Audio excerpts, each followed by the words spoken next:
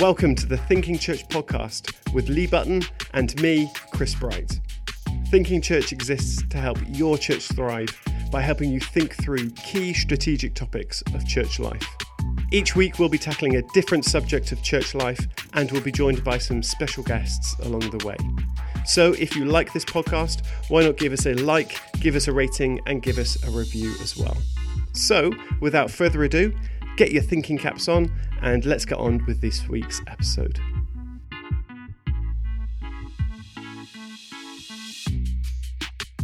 It'd be good for this to be recorded.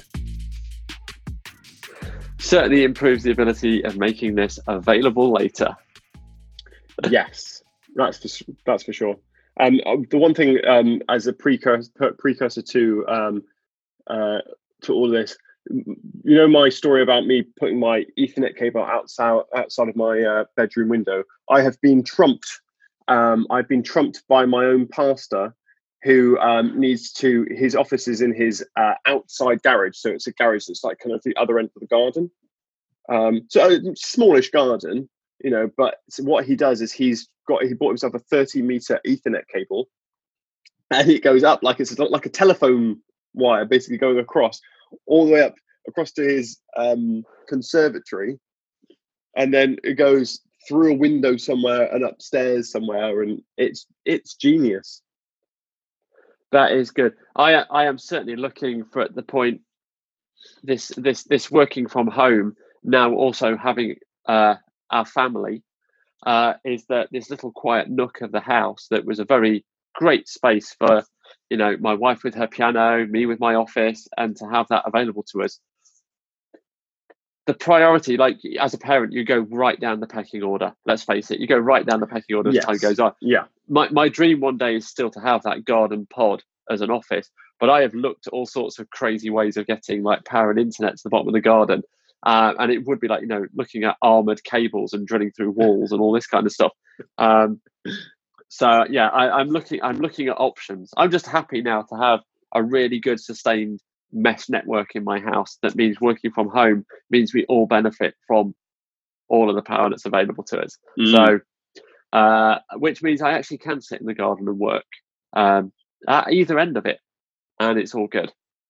So this is where I don't really know what a mesh network is. What is a mesh network?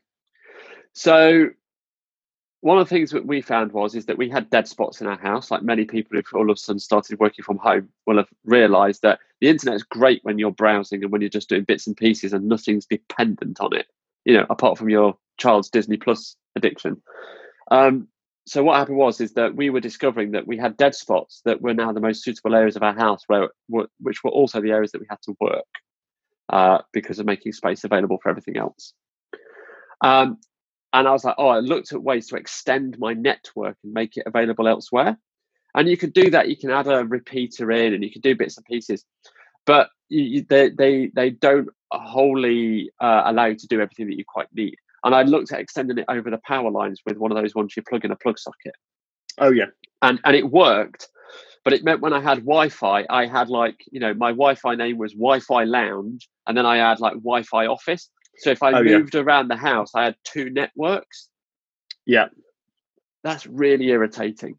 Yeah, because it swaps between the two. And yeah. And it doesn't, it's just really, really irritating. So I was looking at a mesh network is a way that you put in devices at multiple points around your house. And normally in most houses, 3 points, give yourself a nice little triangle, couple downstairs, one upstairs. And they create basically your own mesh, like a cloud of internet for your house. But they work out all of the shortest routes and you can move around and pass between things with no reduction in, no loss of speed or connectivity. And it's all under one Wi-Fi name. We put this in, and what we found is that actually we had sustained internet around the whole house and further now, and across all of our rooms under one network name. But it's allowed us to do clever things like prioritize devices. So on the working day, I prioritize my laptop and I prioritize the use of my iPad because we don't need to prioritize things like Netflix and those kind of things. Yes. So, it always meant that sort of like, oh, no, if there's buffers or we have to wait longer for the TV to work because they're in a room watching a movie in the afternoon, that's fine. But my work and style of what we're doing won't be interrupted as a result. And it's working really, really well. Look, this is products that even only a few years ago would have cost you the best part of £1,000. And now you can pick up a really adequate set for most homes, most UK size homes. You know what I mean? They're like 3-bed, semi-detached kind of like properties, like around £100. Oh, wow. So they say the price of technology halves every 18 months. Is that right? I think so, yeah. And they used to say things like, the speed of chips and stuff doubled every 18 months and stuff like this as well, different laws that they've applied. I'm not sure if it's quite as applicable as it once used to be, because in the time that it takes for the reduction of cost to come down, we've invented a new technology which is now riding the wave. So what we do is that we don't wait for things to get cheaper. In 18 months' time, I don't want the thing that is 18 months old in terms of speed. Yes. I want the thing that's now. Yes, that's true. Well, here's the interesting thing was I was running some facilitation last night online, and suddenly the internet just says you're not connected to the internet. I'm like, my service provider was, thinking, right, am I gonna have to call them? And then my wife says, oh no, sorry, I just unplugged the router. So it turns out you can't do anything if the router's not plugged in. And so that's what I learned. Lee, what are we going to be talking about today? So today we're going to be having a conversation around getting our teams online. Now that takes many forms. When we say about taking your team online, at this point in time, for all of us during this like COVID period, that some of us it's been a sudden change, and for others that has been something that you've already used to. But in going online, what does it mean in terms of the tools, techniques, policies and procedures, the actual management of a team? What does all of that look like when we go online? And before we talk about different software packages and apps that are available, at Thinking Church, we're way more interested and concerned with the thinking behind making that choice. Absolutely. And like the choice itself is just the conclusion of a thought process. And the most dangerous thing to do is to dive straight into any kind of technology, choosing softwares, choosing apps, without thinking through what you need to achieve. Lee, what are your thoughts? Yeah, absolutely. Look, we've all been in positions where we've jumped at using something, and then future decisions are based in response to that initial choice, and we find out after a short while that it maybe doesn't quite do what we thought it was meant to do, doesn't really serve the direction we're now going in, and we find out that like how we were set up to assess that process and input the right tools wasn't thorough. We've seen examples of this on a large scale, but it actually counts on a small scale as well, and particularly for people that do things maybe in a hurry. This was quite reactive time for many. So we need to be making sure that we've got something we can fall back on that's a thorough process for making sure that we've assessed this properly against key criteria, ensuring that we do this well. But let's face it, more than that, not everything that we do in person should be brought online into a virtual environment. A bad meeting in person is still a bad meeting online, potentially. Okay, so we also want to have a little bit of a chat around that. What is that actually like? So there's the things that we do in person. Some stuff translates really well, really simply. Other elements of what we do need a bit more thought, and then there's the tools and everything that go with it.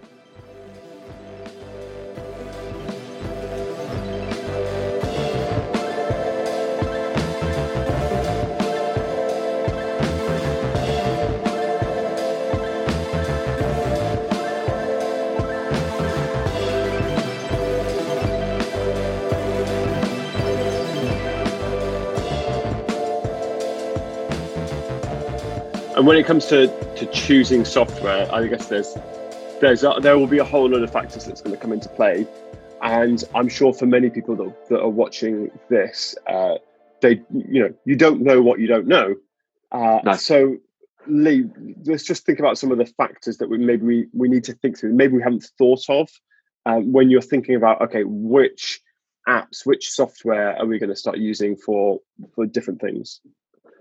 Absolutely. And some things work fine. And, we might have already been using them. Let's face it, most people these days will have had actually access to some level of online tool prior to this pandemic hitting. But things to take into account.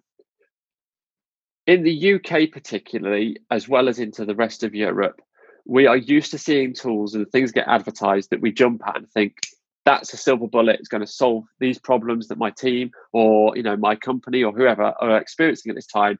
And then we find out as we dig into it a little bit further that it's not maybe internationalized. And by that we mean the currency is always in dollars. It doesn't allow us to do stuff in in sterling, or maybe that doesn't flex to where you operate. That's a common one of, sometimes that actually really matters for certain things that you might want to take online. Maybe less so with just stuff that's just like, the chat apps and how we work with those. But if you're starting to process finance, or you're starting to talk about things that are more intricate, or where you might actually have some level of governance or regulation that governs what you're doing, then you need to be certain that that's actually going to, fulfill your needs and your requirements further on. And let's not forget, everybody's friend from not that long ago, GDPR.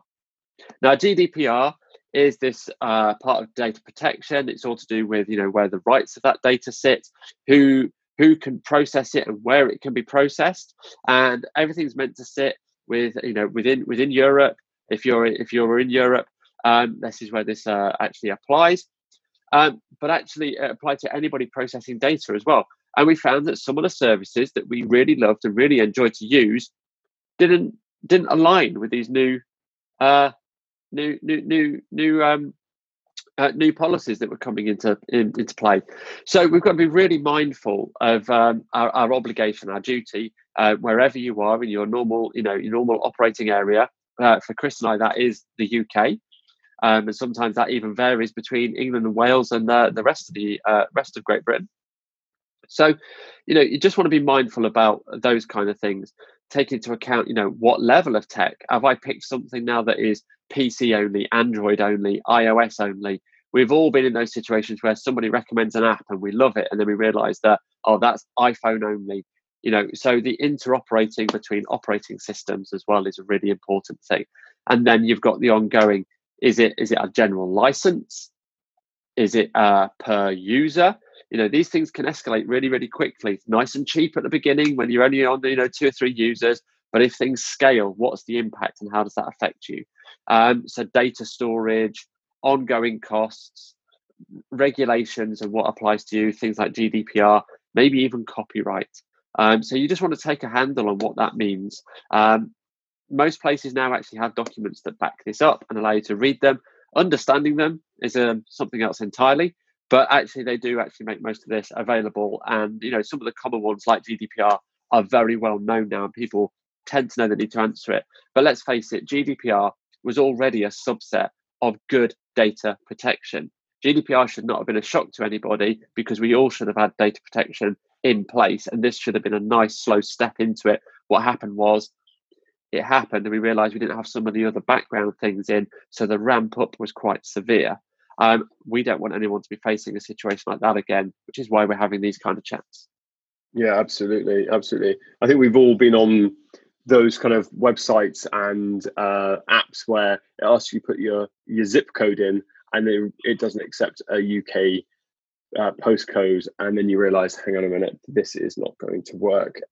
So yeah, I think there are so many different factors to think through about when you're choosing the right software. But I think probably what we need to do first, before we start thinking about individual platforms, is to kind of like bring it all the way back to, okay, what's the purpose of these apps and this software? And really, it's, if you think about a typical office, a typical church office, there's lots of things going on. There are people working on projects, people are filing documents, people are collaborating on ideas, they're communicating, they're having meetings. So all of these things are just like normal office activities, and these apps are just trying to replicate that on online environments. Yeah, and we will be shaped by, online is a different medium. Some things that you can do on paper, some things you can do digitally. That's the difference. Some things will change. There's been a big push anyway for the kind of this digital aspect in the UK. We've all experienced that. The latest one over here is making tax digital, and this kind of push to get all of our accounting and finance into online platforms.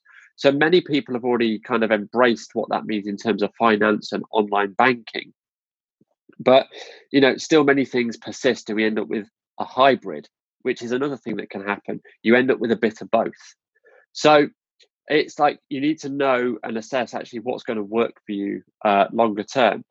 Interestingly, as a church, when we were processing this right back at the beginning, we made a decision that our finance, banking, giving and everything was going to be online only, and that we were going to rule out all the other routes, and that we thought that was actually part of helping people in making that transition in their day-to-day life as well.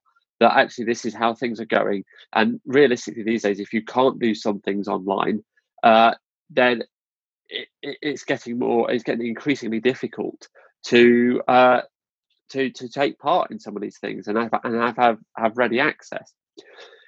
And I think that's the thing, is that what traditionally you could do at a desktop in a physical space as well is sometimes prohibitively expensive compared to now what you're able to achieve online with better tools. We've seen church systems transformed when we've shown treasurers who were maybe a little bit older in their role looking at paper-based systems, maybe the odd Excel sheet, showing them something of an online accounting package and how it can do so much with receipts and bank feeds and reconciliation for them, basically a click of a button.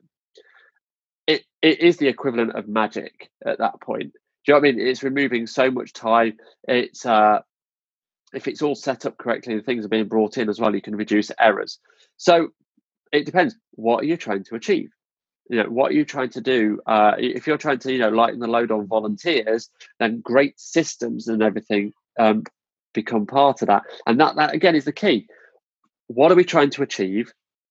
And actually the right systems and policies and procedures that go into play actually then support any tool that we throw on the top. We can basically be tool agnostic. What we end up arriving at is kind of irrelevant if how we're going to use it and the decision to get there is all in place, because everybody will also know why.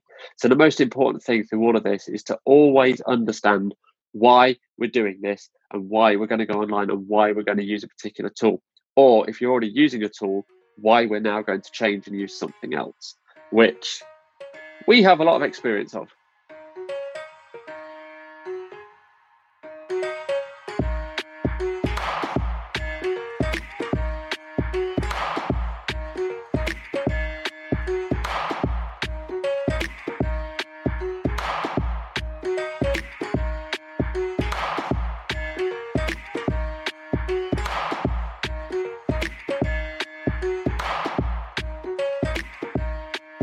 The switch to moving things online is a necessity. It's gonna happen.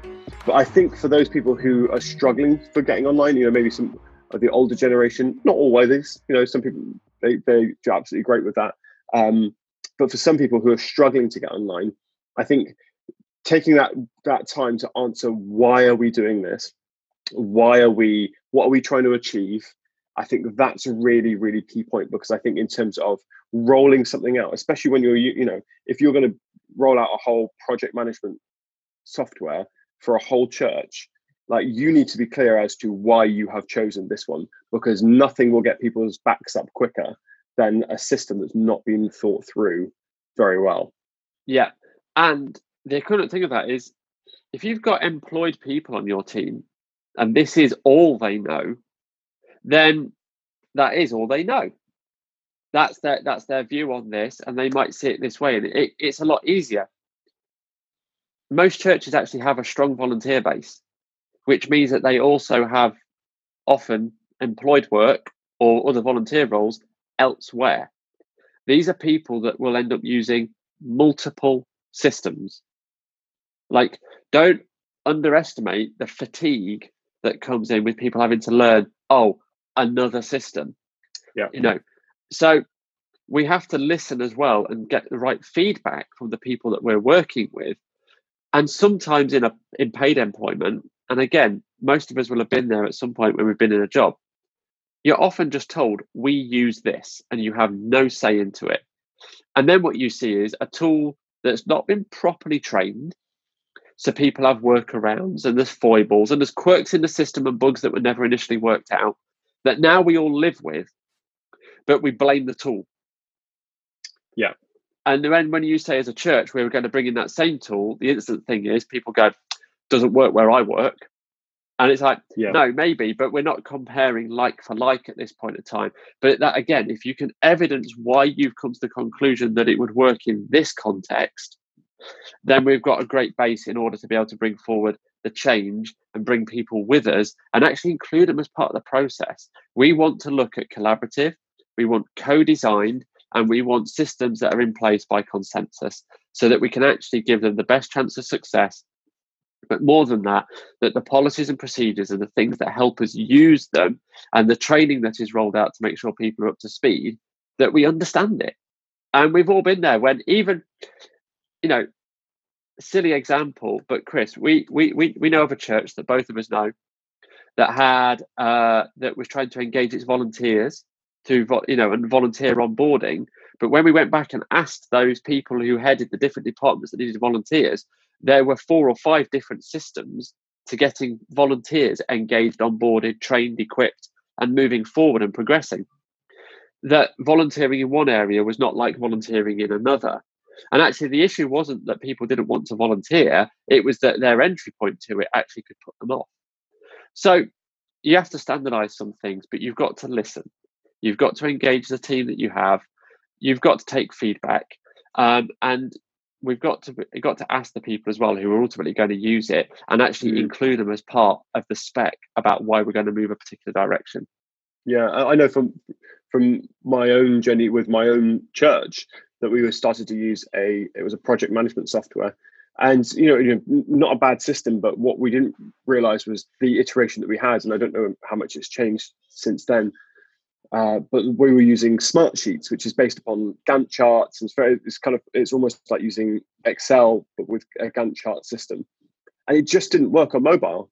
And because it didn't work on mobile, and majority of our church is volunteer based, like most other churches, so everyone's using their mobile, and so if it doesn't work on mobile, and then so people just stopped using it and said, I can't use it, it's too complicated, and it never got off the ground because of that usability factor and thinking about, okay, who's going to use this?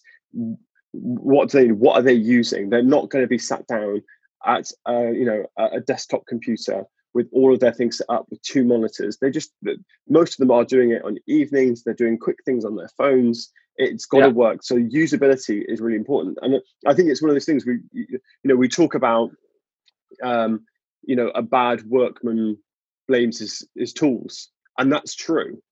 And on the other side of it, a bad tool will blame the workman, because actually, if a tool is not a usable tool, then you can't just assume that the person using it is an idiot. We need to find systems and software that's got that usability factor that is easy to use, usable on different platforms, on different devices. Oh, well, absolutely. It's like the right tool for the wrong job. Yeah, we see that come up a lot. So we say even in our facilitation, like we do not breed cookie cutter churches. We don't use one tool set to work with all the churches. We don't believe that all churches are the same. But some people have set up levels of consultancy that actually are, I have a hammer, therefore every problem is a nail.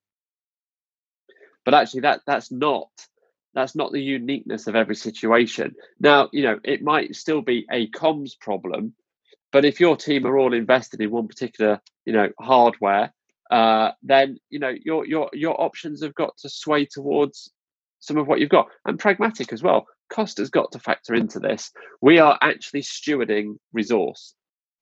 Let's not forget that piece as well. We are actually stewards of all that we have. Therefore, it is upon us to actually make good decisions. But good decisions with time and investment actually cost to make, but in the ultimately will save us potentially thousands of pounds in time and costs of using these tools as well.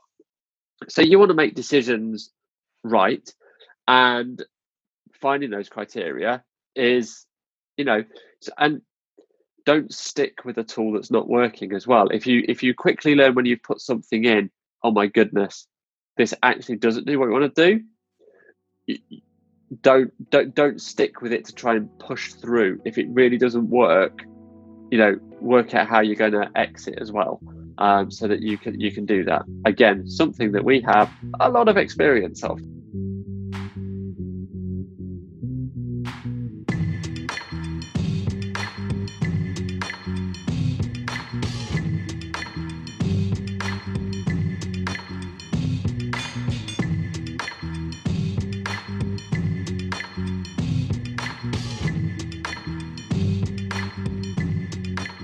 Let's get into talking about some of the apps and software that is available for teams online. Let's start looking at some of the project management ones, which is probably a good place to start. And Lee, let's just run us through some of the ones that are available, and we can pick up on. I've used some of them. You used most of them. So let's just pick up on that to begin with, and we can talk around where they're useful and where they're not so useful. Yeah. So I should also probably add that prior to working in Thinking Church here with Chris and serving churches and working with mostly not-for-profits, prior to that, my background actually was in corporate world, and so I worked in a digital agency, and that's how I've come across probably more tools than most, because they're not only were our own tools, they were also client tools that we had to learn, as well as the churches and places that we've been in between. So when it comes to project management, let's face it, we all need to track what we're doing day to day. Some of us do something as simple as keeping a to-do list on paper. Some of us will have migrated that into some form of digital journal or notepad. But there are some bigger players out there that do really fancy stuff and help you track in much more detail, such as Asana. Asana is one of the really big players in this arena. Their software has different tiers. You can use it quite simply, or you can actually dive in and you can fully manage, delegate, look at time, and more from the date side of it rather than time tracking. But you can build things in and do very, very thorough project management that most of us would recognize from very large scale projects. Might be overkill if you're not operating at that level with all of the stuff you're doing day to day. Then there's people like Basecamp.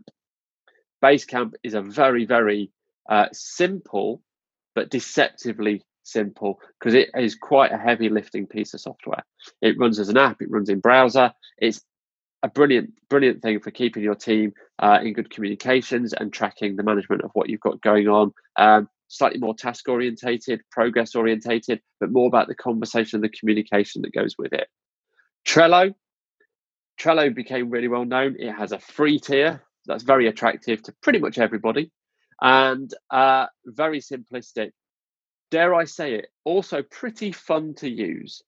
The idea, Trello is almost kind of got a little bit of cult status because of its kind of quirky portrayal, how they tell the story of who they are, but also it is quite fun to use. It's just nice and simple, very straightforward. Again, a bit deceptive in that it's very simple to use, but it's also very, very powerful and brings many of the features that you would need in order to see projects through to conclusion.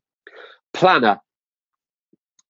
Now, lots of people will have experience of using Microsoft products. Planner is essentially that. It is a planning tool that sits within the Office 365 environment. So if you are already using Office 365 to bring things like email and calendars to your organization, Planner is potentially a great next step, because for many people on certain the pay levels of that, it's included.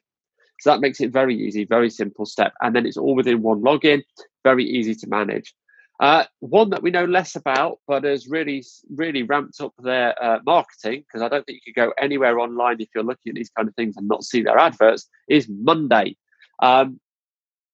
Again, looks a lot more in the realms of people like Asana and people at that level. It's certainly a much more in-depth thing, but they're certainly trying to be more fun with what they do. And from where we are, though, we only really know them by their advertising, because it seems to be relatively new in terms of its marketing, although I think it's a rebrand of a bit slightly older product.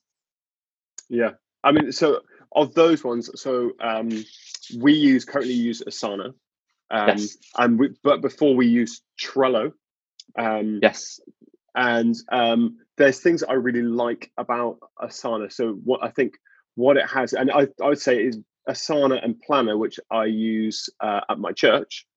They have a lot of similarities. So they'll use the board layout, although Asana also can just do as a to-do list as well. So you can just set things. Okay, just going to do this. Planner is just board. Trello is just board as well. Is that right? Yes. So they all function, of those three. I've not used Basecamp or Monday, but they all function in a similar way, using boards, using cards that go on the board. So very visual, very easy to use. What I like about Asana is that you can actually, the different boards for different projects, you can almost put them into a hierarchy, so you can see where they all fit into things. Whereas on Planner, they would all sit in sort of side by side. So you go into the view and you have to look through all of them. It's a tiny change, and in one sense, you're weighing up between those two. You'd be weighing up cost benefit. Is having it all treed out nicely and with a nice hierarchy, is that worth it? Maybe. It completely depends on what you're trying to achieve. And again, Trello is a great option as well. I've not used Basecamp, so I wouldn't be able to give any sway on that. But I get to use Basecamp with a group called the IAF. So that's the International Association of Facilitators, of which I'm a member and certified professional facilitator. I'm a part of their leadership team, and we use Basecamp for managing basically all of that communications. It's mostly chat based, so it's more about the conversation that goes around it. But it's a great place if you're kind of like lightweight on documents, and your project management is about distributing sets of tasks to people. Then it is a great way to just manage, lightly and easily. And most people would get on with it. Especially when you've got that kind of like dispersed set. So we all come with our own logins, but then share within one place. Whereas things like Asana and Planner, you tend to be by domains. So by that we mean if you are, for us, we're at thinking.church. That's our domain name and our email. So when we're logging into Asana, we have a domain linked with it, and so it's only users within that domain. Although we can have guests, it kind of like manages it more tightly by organization, whereas Basecamp is much more distributed. So if you've got a large volunteer set that you're working with, you're probably looking in the first instance to things like Basecamp and Trello. If everybody that you've got has got matching domain names on their email or their organization, then you are probably already in line for one of the bigger players. Now, as an organization ourselves, we've used them all apart from Monday there. Now, even though we use Office 365 to back and support the other things that we do, the reason that we landed on Asana for project management was this ability to bring in guests and other providers, such as contractors that we work with, especially when delivering some of the larger projects or things that pass over where we need other people to have input. So that gave us just some extra flexibility. And it just provided a few more features that were kind of necessary when working with some of our clients over a longer period, or where we were doing repeat work, where we were using the templates and bringing it out.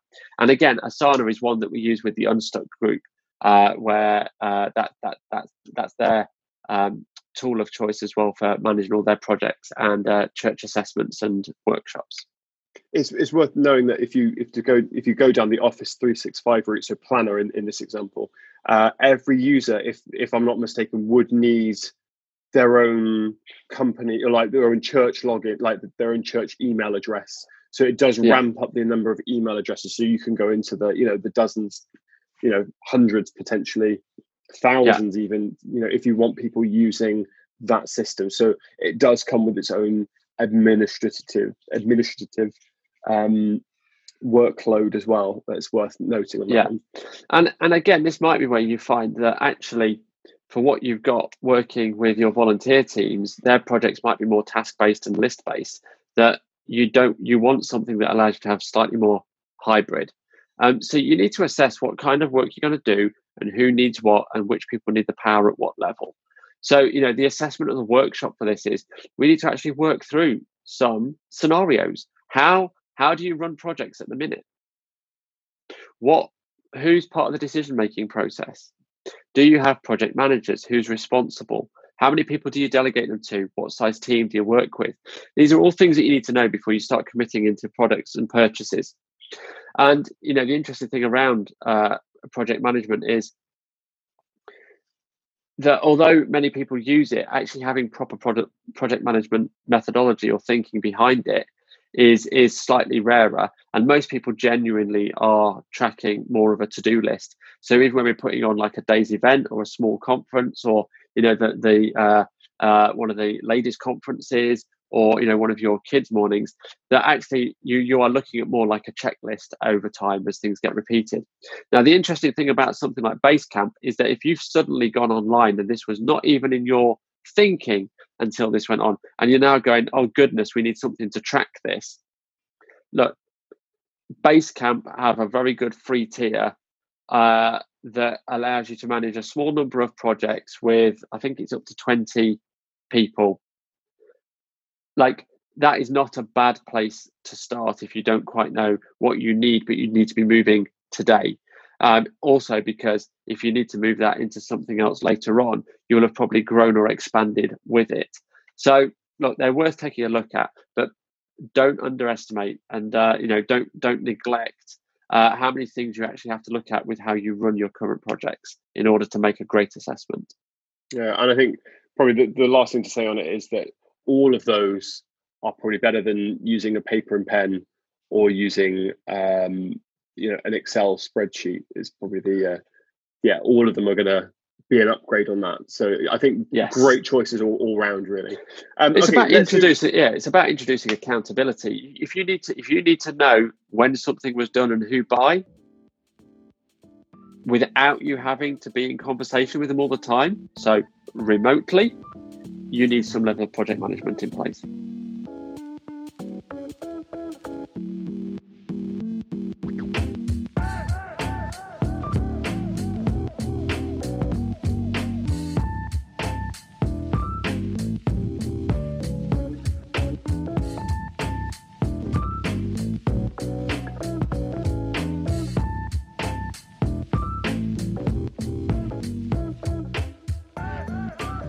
Okay, let's move on to team communication.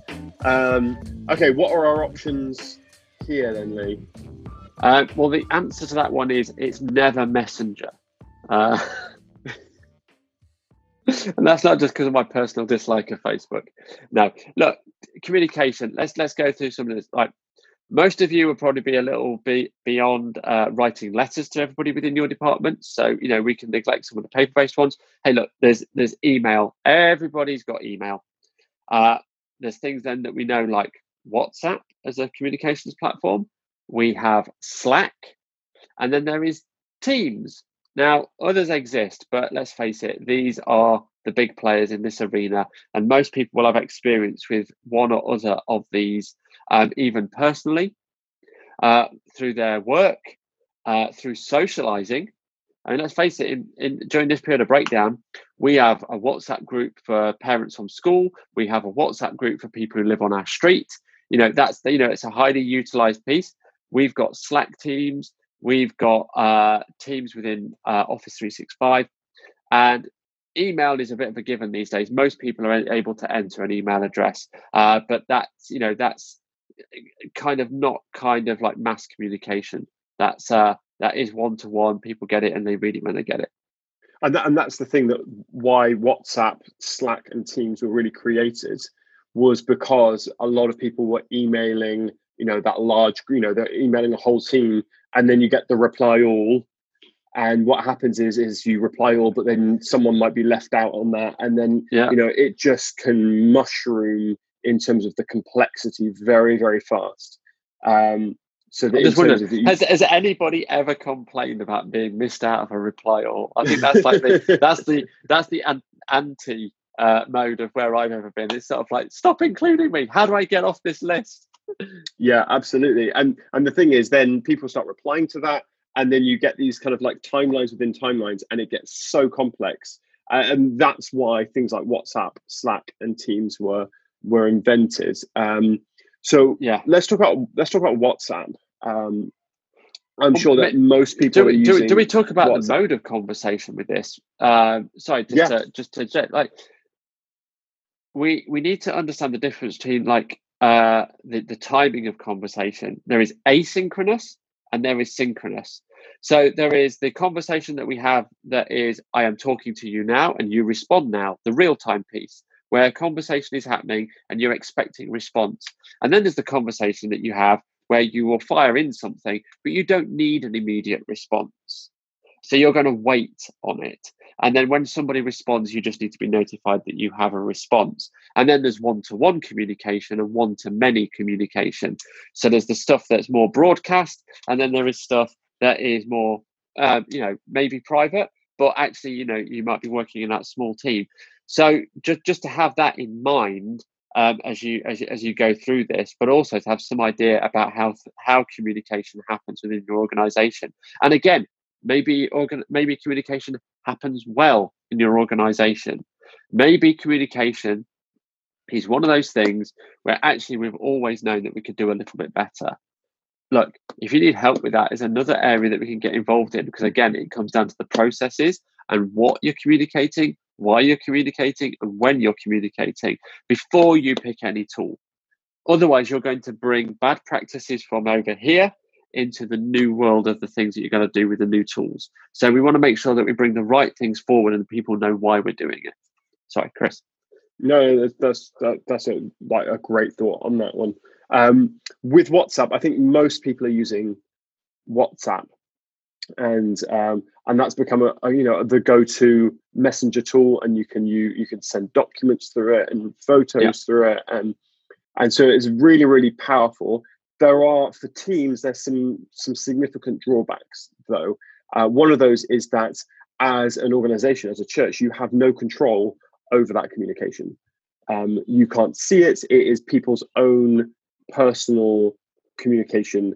And so you are not, so if someone is talking about a church activity, they are doing it through their own personal communication. They're not doing it through a church channel. So you have no control on what is said.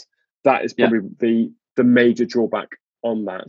And also, whilst it has end-to-end encryption, that doesn't mean that you should be starting to talk about personal data on that platform, especially when you're going into maybe pastoral conversations. That may not be the environment for that. You never know when someone's going to get added and if they read back up the thread. And it's, look, we'll come out. It doesn't scale very well. We've known people, and to be fair, maybe you're watching this and you're here now, so ping us a message with this. But even if somebody's organising a birthday party and it's socially happening and you're doing that in WhatsApp, how quickly does that group get out of hand as you add more people? It's not brilliant at scale. So where it might work with 4 or 5 of you in a very tight-knit conversation around what's happening to get something led, and it might be good when you're doing something very, very live to have that, that way that it's just going backwards and forwards between you. Add in 50 people and see how that works, because it seems to break down that if anybody responds, how you can go back and see who did what when. It's not brilliant. It is another one, as far as I'm aware, although there are ways to get it on other devices, it's essentially a mobile communications platform, and it doesn't quite have the levels and the granularity to actually see the levels of detail that maybe you would need for doing anything intricate or well managed. So whereas it's not in itself bad, it probably doesn't serve you beyond organizing things in small groups. Yeah. And so on the back of WhatsApp being created and the drawbacks to that, Slack then came in a few years ago. Lee, tell me a little bit about what Slack has. So I'm quite an advocate for Slack. I am in multiple teams. The good thing about it is that within the one app, you can belong to multiple Slack groups, which means that so I've got one app for Slack, and within that, different organizations I've worked for, different teams I'm part of, different social groups I'm part of, and different learning communities I'm part of are all in there as groups. So I actually now have one place of which much communication can be happening. Now, the thing is that they don't overlap. And then within a group, you have your channels, and channels can be public or private, and as well as all the individual users. So I can have one-to-one conversations with people privately in like a direct message, or I can be talking with people in a channel and I can talk to the whole channel, or I can, draw somebody's attention to something by naming them within that comment. And obviously, if it's a private channel, it doesn't appear to those who don't need to be there. And so it's a much more managed solution. Now, a lot of people jumped on Slack in the early days. It has a free platform. It's a free tier. For you to get started, there is a free tier. And a lot of the time, when you start using it, you realize how good it is and how much communication you can have. But as you grow, I think it's still once you get beyond 10,000 messages, the old messages start dropping off. You would be amazed at how soon you get past 10,000 messages. If you post something and 50 people just respond with yes, no, that's like 50 messages plus the original question. So getting to 10,000 is actually quite quick. Now, you might not need the stuff that's over 10,000 messages old because we're working quite in, real time and where we are. But if you've started to use that as a repository to put stuff for helping new people join your company and onboarding, you need access to it.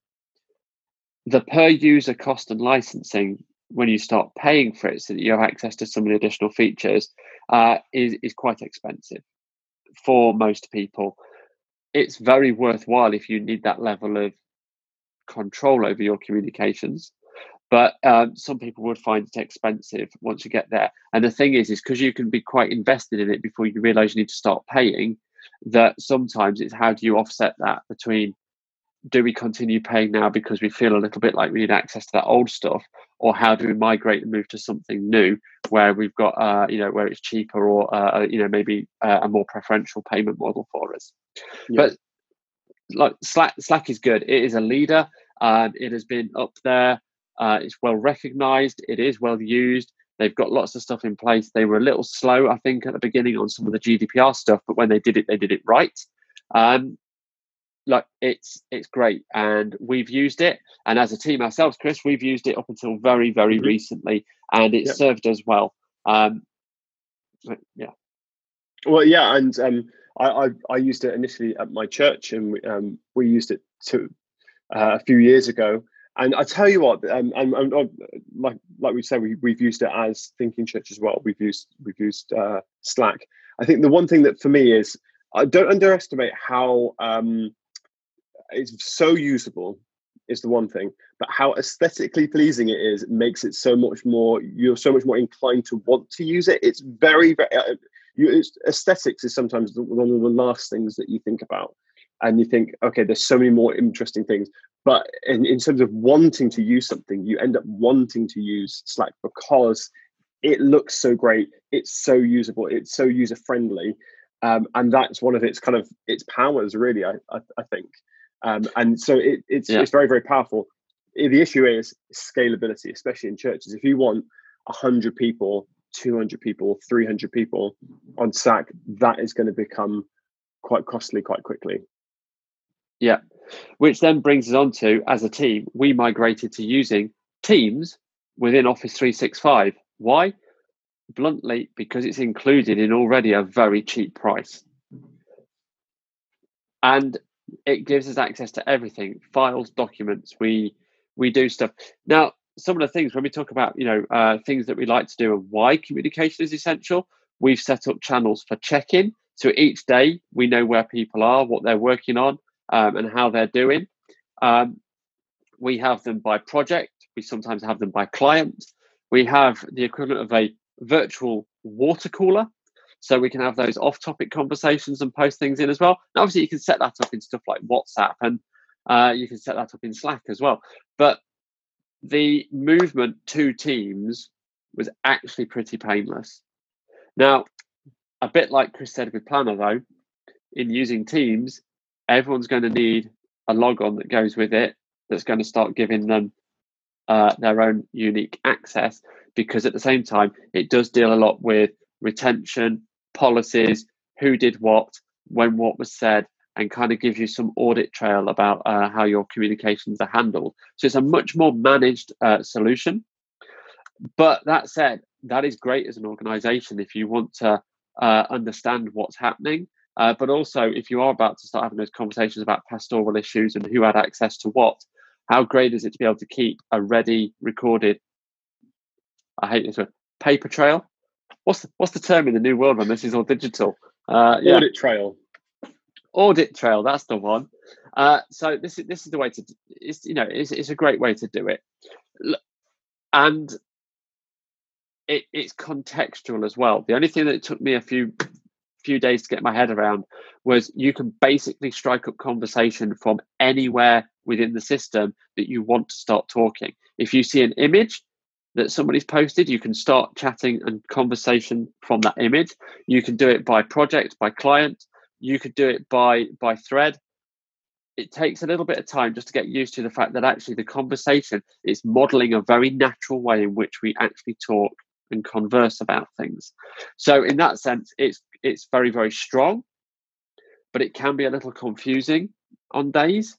And even with a relatively small team like ours, we can still check in sometimes and you realize that you've got alerts all over the place. Now, that's also because we jumped to using it, not probably fully understanding that this was its strength, but also potential weakness. So now what we're doing is we're putting our own proper and much more strongly adhered to communications policies and procedures, so that actually we've got a bit of an understanding about how we start channels, how we start communications, and where conversations will happen. And already, that's paying dividend, and we are seeing that used in a much more streamlined manner. But it took us, we just dived in and we got going, and we've not really looked back. Yeah, I mean, I've been quite surprised how much it's improved. When in my church we were using Slack, we then migrated it onto trying to use Teams, and actually that was a few years ago, and it actually frankly failed completely because the usability a few years ago, and I think that's one of the things Microsoft does, is they release it quite minimum viable and then try and update it as they go. So there were things that it just wasn't particularly usable at that point. Even things like you struggle to get notifications through on your phone, so you end up having to get the information rather than it coming to you. You wouldn't get that the ping that comes up, and those kind of things where Slack already had that. But actually, I've been quite impressed about how much it's moved on, and it's and I think it's quite impressive. There's some really nice features on there. Things like they have a wiki on different teams. So we have a channel for running webinars, and so we'll collaborate on what the things we want to talk about in the kind of the wiki section of it, which is just a kind of a common sharing place to put some just some thoughts. Really, it's like a notepad, and it works really, really well. Yeah, it's great for that lightweight way of conversing and just throwing up, small amounts of information in a bite-sized manner. But I think it still comes down to, we did sit as an entire team and plan out what does it look like as a team because we're already a remote team. We don't actually live near each other. And our four key partners that look after the four elements of our business, we're not in the same towns. We're across the whole of the south of England. So we've worked remote since the beginning. We've had to manage remote since the beginning, including some line management that's had to happen remotely as well. So this is a thing that we've been doing for quite a long while. So the transition to using these tools has always come down to the strength of why we've selected it, but also what are we trying to achieve. So we've always been able to have that good thinking and basically workshop things ourselves to understand what we're trying to get out of it and whether this will suit us. But also, it might suit us today, but if we have a change come up in the future, we're not going to be so fixed to the tool that we wouldn't be prepared to make a change if it served us better to get us where we wanted to go. Because ultimately, things will change and things will move. Well, thank you so much for joining us for this week's episode. And don't forget that you can send in your thoughts, comments, discussions for whatever we've talked about. Just drop us an email, podcast@thinking.church, and we'd love to be able to read it out on the show. We'll be back with another podcast next week, so stay tuned for that. We will see you soon. Bye for now.